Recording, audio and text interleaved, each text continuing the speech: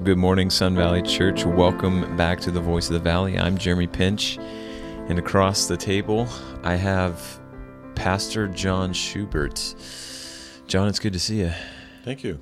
Yeah, it's been a while since you've been in the old room. The old podcast room. Yeah, I get very few invitations anymore. Yeah, well, it's because you're be a part of this. You're so busy, and you know your schedule's so. Yeah, well. You don't have. We have a confessional booth you can go to about that little white lie you just told, but that's all right. You don't have enough, room for the lowly serfs on the yeah. You know podcast. how important I am, right? So just so overwhelmingly important. I just don't have time for. Yeah. No, I just. You and Rick have been doing a great job, and it's good to see you guys going for it in here. Yeah. And answering questions and shooting from the hips. What's that? Shooting from the hips. Yeah, that's good. But I'm happy to be here. Yeah, well, I figured you coming back, we'll talk about Judas. That will be the, your return back to the podcast would be about Judas. So yep. I hope you don't associate me with Judas, but that's what you wanted to talk about, Jeremy. So I said, sure, let's go talk about Judas. No, John, this came up because you had somebody come up after your sermon on Sunday. Obviously you were preaching on the choosing of the 12 disciples. Yes. And somebody came up to you and asked you about, what do we do about Judas? Yeah. So this is where this podcast is stemming from. So I want to start by looking at the actual accounts of Judas being chosen. So in Matthew's account of Judas being chosen, it says, and Judas who betrayed him. And then in Mark's account, as we read on Sunday, or as you taught from on Sunday, it says something similar. It says, and Judas who betrayed him. In every account that mentions Judas, like you said on Sunday, he's always last, and it always has this, and he betrayed him. Mm-hmm. So that's a bad moniker. Yeah, you don't want that being tied to your name. Anyways, in Luke's account, though, it has a different approach, or he has a different approach. He says, and Judas who became a traitor. Mm-hmm. Is this slight variation makes it seem like Judas wasn't always a traitor? Mm-hmm. Is that the case? What's happening here as Jesus chooses the 12? Is Judas a traitor already from the beginning, going forward? Well, I think the question, the answer is to that question is, of course, he wasn't always a traitor. You act of betrayal, you're becoming a traitor, is because you do something, right? Sure. In any setting. So there's been a lot of traitors to this country throughout American history, right? But up until the time they became traitors, they weren't traitors. They were American citizens. They were diplomats. They were politicians. They were military men. Yeah. But something happened. They were offered money or offered something attractive enough to convince them to become a traitor, and so they did. And the same is here. Judas, of course, wasn't always a traitor, but the difference with Judas is that Jesus always knew he was going to be a traitor. Sure. So that's the difference between the examples in world history of traitors and Judas. The difference with Judas is that no one besides Jesus knew that he would be a traitor. So was he always a traitor? Well, yes and no. No, because he didn't betray Jesus until it happened. Up until that point, he wasn't a traitor in the minds of the other 11 disciples. But Jesus always knew. It says so in John 6:68 through 71. I can read that for you if you'd like. Sure. So at 68 and 69, Peter is confirming the identity of Christ. Do you want to go away as well? Right? Jesus asked Peter. Simon Peter answered him, Lord, to whom shall we go? You only have the words of eternal life, and we believe that you have come to know that you are the Holy One of God.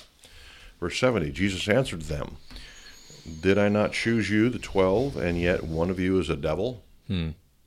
So he said, basically, I knew when I chose you that there would be one devil amongst us. Yeah. He spoke of Judas, in case you don't believe that he was actually thinking of Judas at that time. The Holy Spirit here in verse 71 says he spoke of Judas. He was thinking of Judas. And this was in the middle of the 3-year ministry. He knew up front. Yeah. Jesus did. So in Jesus' mind, yeah, Judas was a traitor. What's, I think, more significant than whether or not everybody else saw him that way was how Jesus continued to love him, even though he knew that was happening. Yeah. Yeah. He washed Judas' feet in the upper room the night before he was killed. Yeah. Well, and as you mentioned on Sunday, he spent all night praying for him. Yeah. Yeah. Yeah, so I think he knew, and you get to Acts chapter 1. If you jump forward there, you'll see in verse 16 and 17 that evidently it was prophesied that Judas would betray. Because I know that's a question that some people have. Well, do we know this was going to happen? And this is what Peter said: "Brothers, the scripture had to be fulfilled, which the Holy Spirit spoke beforehand by the mouth of David concerning Judas, who became a guide to those who arrested Jesus. For he was numbered among us and was allotted his share in this ministry." So Peter said the prophet David prophesied that Judas would betray Jesus. So Jesus obviously knew it. It wasn't as clear to the disciples, obviously, because they were saying, "Is it me? Is it me? Is it me? Is it me?" Yeah. But no, I think that Judas wasn't always a traitor in his mind, but God knows beginning from end. Jesus knows. Jesus knew. Jesus knew when he chose him. Sure. This is the guy. Sure. Who's going to betray me to my enemies. Sure. And there's obvious reason for that, right, Jeremy? In order for the cross to happen, there had to be a betrayer. Right. So. Yeah. Yeah, and when we look into the account of the betrayal when it actually takes place, I love at the end of when Jesus washes their feet, then he says, one of you's going to betray me, and they start questioning and whatnot. Yeah, John 13. Yeah, and we'll dive into that passage in a second. I love how he finishes that section, and it was dark. Yeah. And he went out, and it was dark. He went out, and it was dark. And I remember when you preached on that, way back when, it was like, and you said something along the lines of like, that's the state of his soul at that moment. Yeah. Satan entered into him, and it was dark. Yeah. Oh. Yeah. Crazy. Yeah. And then thinking about in the garden when Jesus is saying, I was in the temple, I was out in the open, and you didn't take me then. Yeah. But now we're here in the dark. What gives in the dark? Yeah. Under the cover of dark, you've done this. Yeah. Yeah. Yeah. Yeah. So thinking about, after they're chosen, Jesus sends them out to, preach and do all these things. Yeah. During the 3-year ministry. Yeah. Yeah. Yeah. Did Judas have the same power and authority as Peter, James, John, and the rest of the disciples? In other words, could he cast out demons? Could he heal? Could he preach? Did he have the same power as those guys? It doesn't say, but we assume so. It doesn't say he didn't. And he set out, the 72. Sure. Judas was one of them. Yeah. So we have to assume so because he sent him out. Now, whether he preached or cast out, we don't know.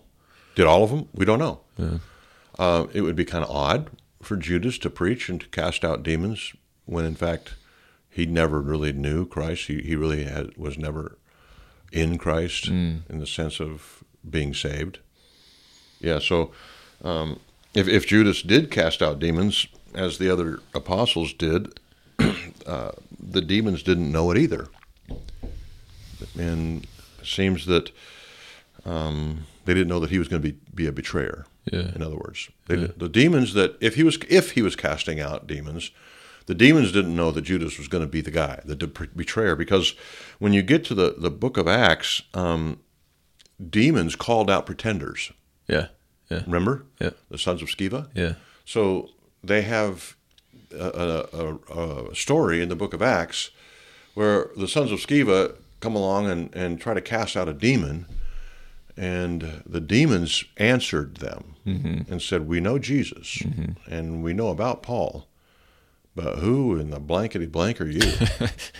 And then it says they beat him bloody. Yeah. So this one demon beat the sons of Sceva bloody. He overpowered 7 of them and pounded them, literally, physically pounded them. So that didn't happen here. So evidently, Satan and his demons didn't know that it was going to be particularly Judas, which I think is interesting.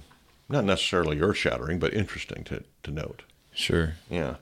So thinking about that, John, you've mentioned throughout this study through the book of Mark how Jesus would silence the demons when they would cry out, "You are the Son of God," and Jesus would silence them. Why would Jesus send out Judas knowing that he was going to be betraying him and acting as an agent of Satan? Well, there's a few things. Judas wasn't a demon. Sure. Right? The people that he was ministering to, even though it was a faux ministry, Judas wasn't a demon. He was a human. He came across as a disciple of Christ. So there's an obvious reason. The identity of demons was clear and obvious. When Jesus threw out a demon, everybody knew it was an evil spirit. And when they started shouting the true identity of Jesus, Jesus shut them down and shut them up because it was obvious they were demonic. That wasn't the case with Judas. He came across as one of the boys. Right. There were some questions that we find out later in the Gospels and in Acts that some of the disciples had some questions about Judas. Sure. Just because of the way he handled money. Sure. But for the masses, they wouldn't have known, so there was no real need to not allow Judas to participate. I mean, Jesus obviously knew he was a phony. Right. But no one else did. And there's so much unknown about Judas regarding what level of ministry he had with the disciples before he was entered by Satan. So I think that it's hard to be dogmatic on some of these things. Sure. But that would be my answer. Why did Jesus allow Judas to speak of him when he didn't allow the demons? And again, you got to wonder what, in fact, did the disciples even say or know about Jesus at this point? Were they saying publicly Jesus is the Son of God, the promised Messiah? Doesn't say they did. Sure. Instead, they went out and preached and healed and cast out demons. Doesn't record them saying, "Hey, Jesus is the Son of God." Peter's answer was definitive. Yeah. But that was a private conversation. Peter was not preaching that from the street corner. So, yeah. Does that make sense? Yeah, certainly. Yeah. Certainly. Yeah. So I think this comes down to the question that inevitably comes up with what was preached on Sunday, the irresistible grace, the call of Christ on your life, as Jesus, the specific call, right? Yeah. The specific call of Christ on your life. And Jesus chose the 12 apostles. So how does irresistible grace and Judas come into play? How does this work out? Well, the best way to answer that question is by asking you some questions, Jeremy. Okay, you ready to answer some questions? I wasn't planning on it. But but you're ready. You're always ready, right? You're born ready. If someone receives the specific call of God, which is the efficacious call, Romans 8, and many other places, but Romans 8, if you're called, you're justified. If you're justified, you're glorified. Right? That's the efficacious call. If someone receives that specific efficacious call of God, what happens? They come. And they're saved. And they're saved. They come and they're saved. Yeah. Okay, good. If someone receives the general call of God, what happens? The non-efficacious, the general call, the plea, come unto me, all you who are weary and heavy laden, and I'll give you rest. What happens when that call goes out? The general call. They don't come. Maybe not. Maybe not. Yeah, Most of them don't. Yeah. I mean, if gospel history is correct, I mean, that 3-year period, Matthew, Mark, Luke, and John, Jesus ended his ministry with a maximum of 120 followers. And millions heard his call. Mm-hmm. So it's not efficacious. Mm-hmm. It doesn't save the general call. It only saves if it's a specific call. Yeah. So there's a distinction there, obviously, right? Yeah. If someone has received the specific call, it comes from the Holy Spirit. That's the only answer. Mm-hmm. If the Holy Spirit calls someone to salvation by grace through faith, does that person slip back out of a relationship with God? No. It's impossible. No. God ordained it from eternity past. Yeah. The call comes in time and results in, according to Romans 8:29-30, glorification. Mm-hmm. Sanctification, glorification. Justification, sanctification, glorification. Yep. That is a must Yep. because it's specific and efficacious. So, in other words, I guess I could say that if God began the relationship, it will never end. Mm-hmm. Philippians 1:6, he who began a good work in you will complete it. Mm-hmm. So, there's verses around the scriptures that, we need to keep in view. I have a couple here. John 6, for example. John 6, verse 40. Jesus says to his disciple, or those who are in the crowd here, let me get there. John 6, verse 40.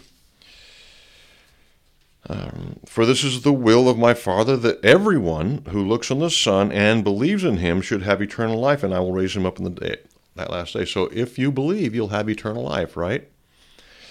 If he believes on him, should have eternal life, and I will raise him up on the last day. Mm-hmm. So if you are called by God and you receive that specific, efficacious call, that means you believe in the Lord Jesus Christ, initiated by the Holy Spirit, and will have eternal life. Mm-hmm. Then you turn over to chapter 10 in John, and we discover something else that's important. My Father who has given them to me, that is the gift, the Father who's given these gift of sheep to me, is greater than all, and no one can snatch them out of the Father's hand. Mm. So if you've received that specific, efficacious call, there's no slipping. There's no falling away. You may not be on cloud 9 your entire spiritual life and just victory in Jesus and without struggle and trial and maybe seasons of coolness. Sure. But you're not slipping out of the Father's hand. Yeah. You're not falling away from Christ. So as it relates to Judas, that answers our question. Mm. Did Judas receive the efficacious, specific call from the Holy Spirit? Well, let's work backwards. Did he remain in Christ? I'm going to say no on that one. Yeah. Yeah. Which means he never received the efficacious call. Yeah. Yeah. Yeah, and I think it's important too to you mentioned this earlier, this idea that he was chosen in a sense as a disciple for a specific purpose. Yep, by God's sovereign design. To accomplish Calvary. Yeah, yeah. The same way he chose everybody else involved in that plot. Right. Acts 2 and Acts 4. Yep. It says, according to your predetermined plan, – you used Pilate, Herod, and the Jews, and some Gentiles to accomplish this very thing. By your hands. Yeah. Yeah. Yeah. Yeah. Some have written a book, and it sounds egregious, but I've read parts of it, and it says, God killed Jesus. Yeah. And that's true. Mm-hmm. He used means, but it was in God's plan to put to death his son. It was the will of the Lord to crush him. Yeah, Isaiah 53, exactly. Yeah. Yeah, Psalm 41 verse 9. This is the prophet David. Yeah. That's speaking of it. He says, "Even my close friend whom I trusted, who ate my bread, has lifted his heel against me." Right. So there's the prophecy. There's the prophecy that Peter was talking about. Yeah. Yeah. Yeah, I've heard the argument of, usually coming down to the perseverance of the saints. If God chose Judas, if he elected Judas, this is the argument. If God elected Judas, then he would have persevered to the end. But because Judas didn't persevere to the end, therefore God. Right. So God called Judas not with an efficacious call, but with a general call, to which he responded, not efficaciously in terms of his salvation, but to fulfill a specific sovereign design of God. Yep. So when the call went out of the crowd from the mountain in Mark 3 that we studied last Sunday, he called 12. There were 11 efficacious calls, one general call. Yeah. Actually, 12 general calls, and 11 of those were efficacious, specific. Right. Judas never embraced Christ as his Lord and Savior. Yeah. It's obvious.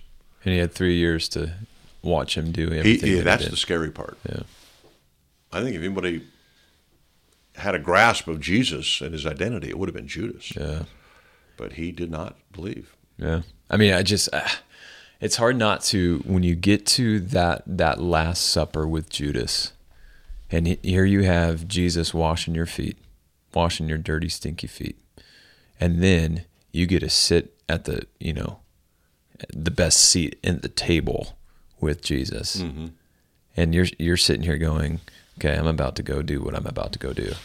I mean, yeah, between the foot washing and his departure, though, it said Satan entered in. Yeah. So something changed. Oh, certainly, yeah. Radically between those 2 points. Right. But again, as he walked out of that room, to the religious leaders who were expecting him, I can't imagine what he was going through. Yeah. Yeah. This guy whom I'm about to betray just demonstrated his love for me. Right. John, we were just talking about this last week. We heard the news about somebody passing away because they committed suicide. And we were talking about, just the amount of darkness that's surrounding that person at that moment. Mm-hmm. And thinking about this situation now. Judas' situation. Just how dark and satanic those moments are. Yeah. Oh, man. Going to the Pharisees and betraying an innocent man, which is why friend. He felt so horrible afterwards and threw the money back at them, and went and hung himself. Yeah. He was overwhelmed with bitterness and regret and who knows what else. Yeah. Yeah. And then he goes and hangs himself. Yeah. Goes and commits suicide. Yeah. Yeah. Yeah. Wow. So, John, as we're looking at the Last Supper here, none of the disciples thought that Judas was going to be the guy. They as Jesus says, one of you will betray me. They're all questioning, is it me? Is it me? Is it me? Yeah, who? But they're not thinking Judas. So I'm going to read to you from John 13, just the details of what's going on. Okay, so after these things, Jesus was troubled in his spirit and testified, "Truly, truly, I say to you, one of you will betray me." The disciples looked at one another, uncertain of whom he spoke. One of his disciples, whom Jesus loved, was reclining at table at Jesus' side. So Simon Peter motioned to him to ask Jesus of whom he was speaking. So that disciple, leaning back against Jesus, said to him, "Lord, who is it?" Jesus answered, It is he to whom I will give this morsel of bread when I have dipped it." So there's that, Psalm 41 there. So when he had dipped the morsel, he gave it to Judas, the son of Simon Iscariot. Then after he had taken the morsel, Satan entered into him. Jesus said to him, "What you are going to do quickly." Now, no one at the table knew why he said this to him. Some thought that because Judas had the money bag, Jesus was telling him to buy what we need for the feast. or that he should give something to the poor. So after receiving the morsel of bread, he immediately went out, and it was night. Mm-hmm. So thinking about, even after Jesus said, after I dip this bread and give it to the person, that's who's going to betray me, the guys are still like, okay, who is it, Jesus? I just told you. Yeah. I literally just showed you. So, Judas had the facade of piety throughout his ministry. He walked with Jesus day and night for the last 3 years, and people thought he was pretty religious. So what does this moment in the life of Judas teach us personally in the church? Well, I want to be careful here, but because if we have this specific call, this efficacious call, we're on sure footing, right? Judas never was. And the disciples, after the events of that night, that week, and then even in the following months up to Pentecost, when after that they started writing the New Testament, right? And remembering their experiences with Christ, Luke secondhand, Mark secondhand, but Matthew and John firsthand, trying to make sense of Judas and asking the same kind of questions we are. Mm-hmm. And then they're writing this gospel. Mark probably getting his information from Peter and Luke. Luke getting his information from the disciples, the first disciples. Mm-hmm. Trying to make sense of this. What was going on with Judas? And if you recall, they said in Judas, who used to regularly help himself to the money bags. Yeah. Mm-hmm. They're trying to make sense of this. They're going, well, actually, after we think about it a little bit, something was off. Mm-hmm. Something wasn't right. He was stealing from the money that people gave us to support the ministry of Christ. He was stealing from that for his own good. So there's that. Mm-hmm. So that gives us some idea that he was never really with us. Mm-hmm. He always had an agenda, a personal promotion, a personal enrichment agenda. So that has to be part of our thinking as we answer the question that you just asked. Was he as pious as he came across initially? No, of course not. Mm-hmm. He had an agenda. Mm-hmm. It was personal, and he wanted to improve himself in terms of his status and wealth. Yeah, he was helping himself regularly to the money bags. That he was the group treasurer, and so he just helped himself to money there whenever he wanted to. But in more detail, what does this warn us about? And again, this is where I want to be particularly careful. I don't want people wondering whether or not they're going to betray Christ. If you've embraced Christ, if you are following him and measuring your life against Christ and participating in the church, and you have all the signs of embracing Christ, of having the efficacious, specific call, then, I think it's unhealthy to sit around and say, well, I could betray Jesus. Mm-hmm. Well, I suppose, but that's an unhealthy way to approach the Christian life. Mm-hmm. Why don't you think about making much of Christ instead of betraying him? Live out your faith. Walk in a manner worthy of the gospel. Making sure that your call is efficacious and specific is simply obedience. Mm-hmm. Make your election and calling sure, Peter said. How? By obeying, by participating in the church, by submitting yourself to Christ. That's how. You want to avoid being a betrayer, being someone who lives their whole life as a supposed Christian and then discovering at the judgment seat that you're actually not. Here's how. Obey. Mm-hmm. Follow Christ. Mm-hmm. That's how. You don't, And the reason I'm a little bit passionate about this is because when I was a younger Christian, really worried about that. Sure. What if I wake up after I die and I'm hearing Jesus say, "I never knew you. Depart from me." Yeah. I can't imagine a worse fate. Right. When we've had so much opportunity to respond to the gospel and I'm pretending this whole time, oh, Lord, spare me. Right. But that's not the way to pursue assurance of salvation. The way you make your calling and election sure, Peter said, is by simply following Christ daily. Yep. Get up and honor Christ with your relationship with your kids and your spouse. Open his word. Pray. Participate in the body. Give, serve, love. Yeah. And guess what? Through the faithfulness of God and the presence of the Holy Spirit, when you die, you will see Jesus embracing you. Yeah. That's how. Yeah. Yeah, but it's a scary, Certainly. thing to have that question posed. Yeah, that ran through my mind as I was writing this question down. Yeah. Right. Yeah. Lord, is it me? Yeah. Oh, Right. baby. Right. Yeah. Well, and that's why we celebrate Good Friday, right? Like that's, the darkness of Good Friday brings us hope because. Well, that's why we celebrate the Lord's Supper. Yeah. Every Right. single month. Right. It's,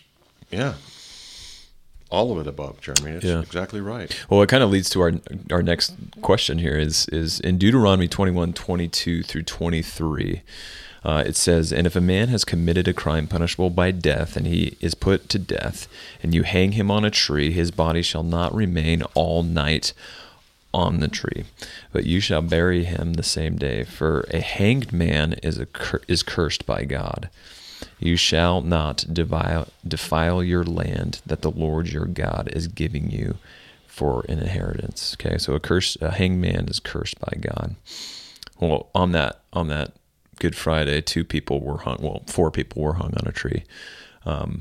Jesus, the two robbers, and then Judas. Of course, Judas wasn't crucified, just to be clear. Yeah. He was hanging from a rope from a tree. Yeah. Yeah. Yeah. So, given those two pictures, Jesus hung on a tree, was made a curse for us, as Galatians 3 says. Jesus. Not Judas. Not Judas.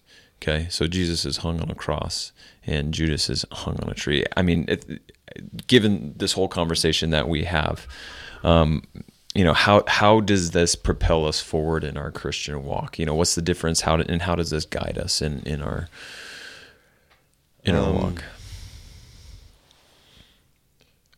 Well, like you say here, Jeremy, in Galatians 3:13, Christ redeemed us from the curse of the law by becoming a curse for us. For as is written, curses everyone who's hanged on a tree. Mm-hmm. He became a curse for us. He took our sin and nailed it to the tree, Colossians 2:14. Mm-hmm. Everything that was written against us in the law, all the sins that we've committed, past, present, and future, were nailed to the cross of Christ with Christ Jesus, who became a curse for us. Mm-hmm. As you know, as we preach, Jesus died for our sin. His death brings us life. Judas's death is what awaits in eternal sense for those who reject Jesus. Mm. Judas's end is exacerbated a millionfold by what he woke up to. Mm. Jesus' death, on the other hand, brings life and peace and forgiveness and literally eternal life with Christ. It's a completely different view. Mm. And of course, Judas's death is sad, horrific, discouraging, but it is the end of all who reject the cross of Calvary, the Christ of that cross of Calvary. And I think that's one of the points that is made there, when they record Judas going out and hanging himself, and Jesus being hung for us. Mm-hmm. Yeah, it's sobering. Yeah. For sure, but so important, so encouraging. Yeah. To realize that Jesus took all of our sin. Yeah. And in one fell swoop, paid the penalty that I owe. Mm. Yeah. Never to be brought up again. Yeah. That's awesome. Yeah, that's good. Yeah. That's good. Yeah. He who knew no sin became sin for us. Yeah. Yeah. Well, church, we hope that you take great comfort in the efficacious call that has been placed upon your life. And if you don't know Christ, here's the call. Come to him and be saved. That's the general call. That's the general call. We love you. We look forward to being with you on Sunday and next week on The Voice of Valley. Have a great day.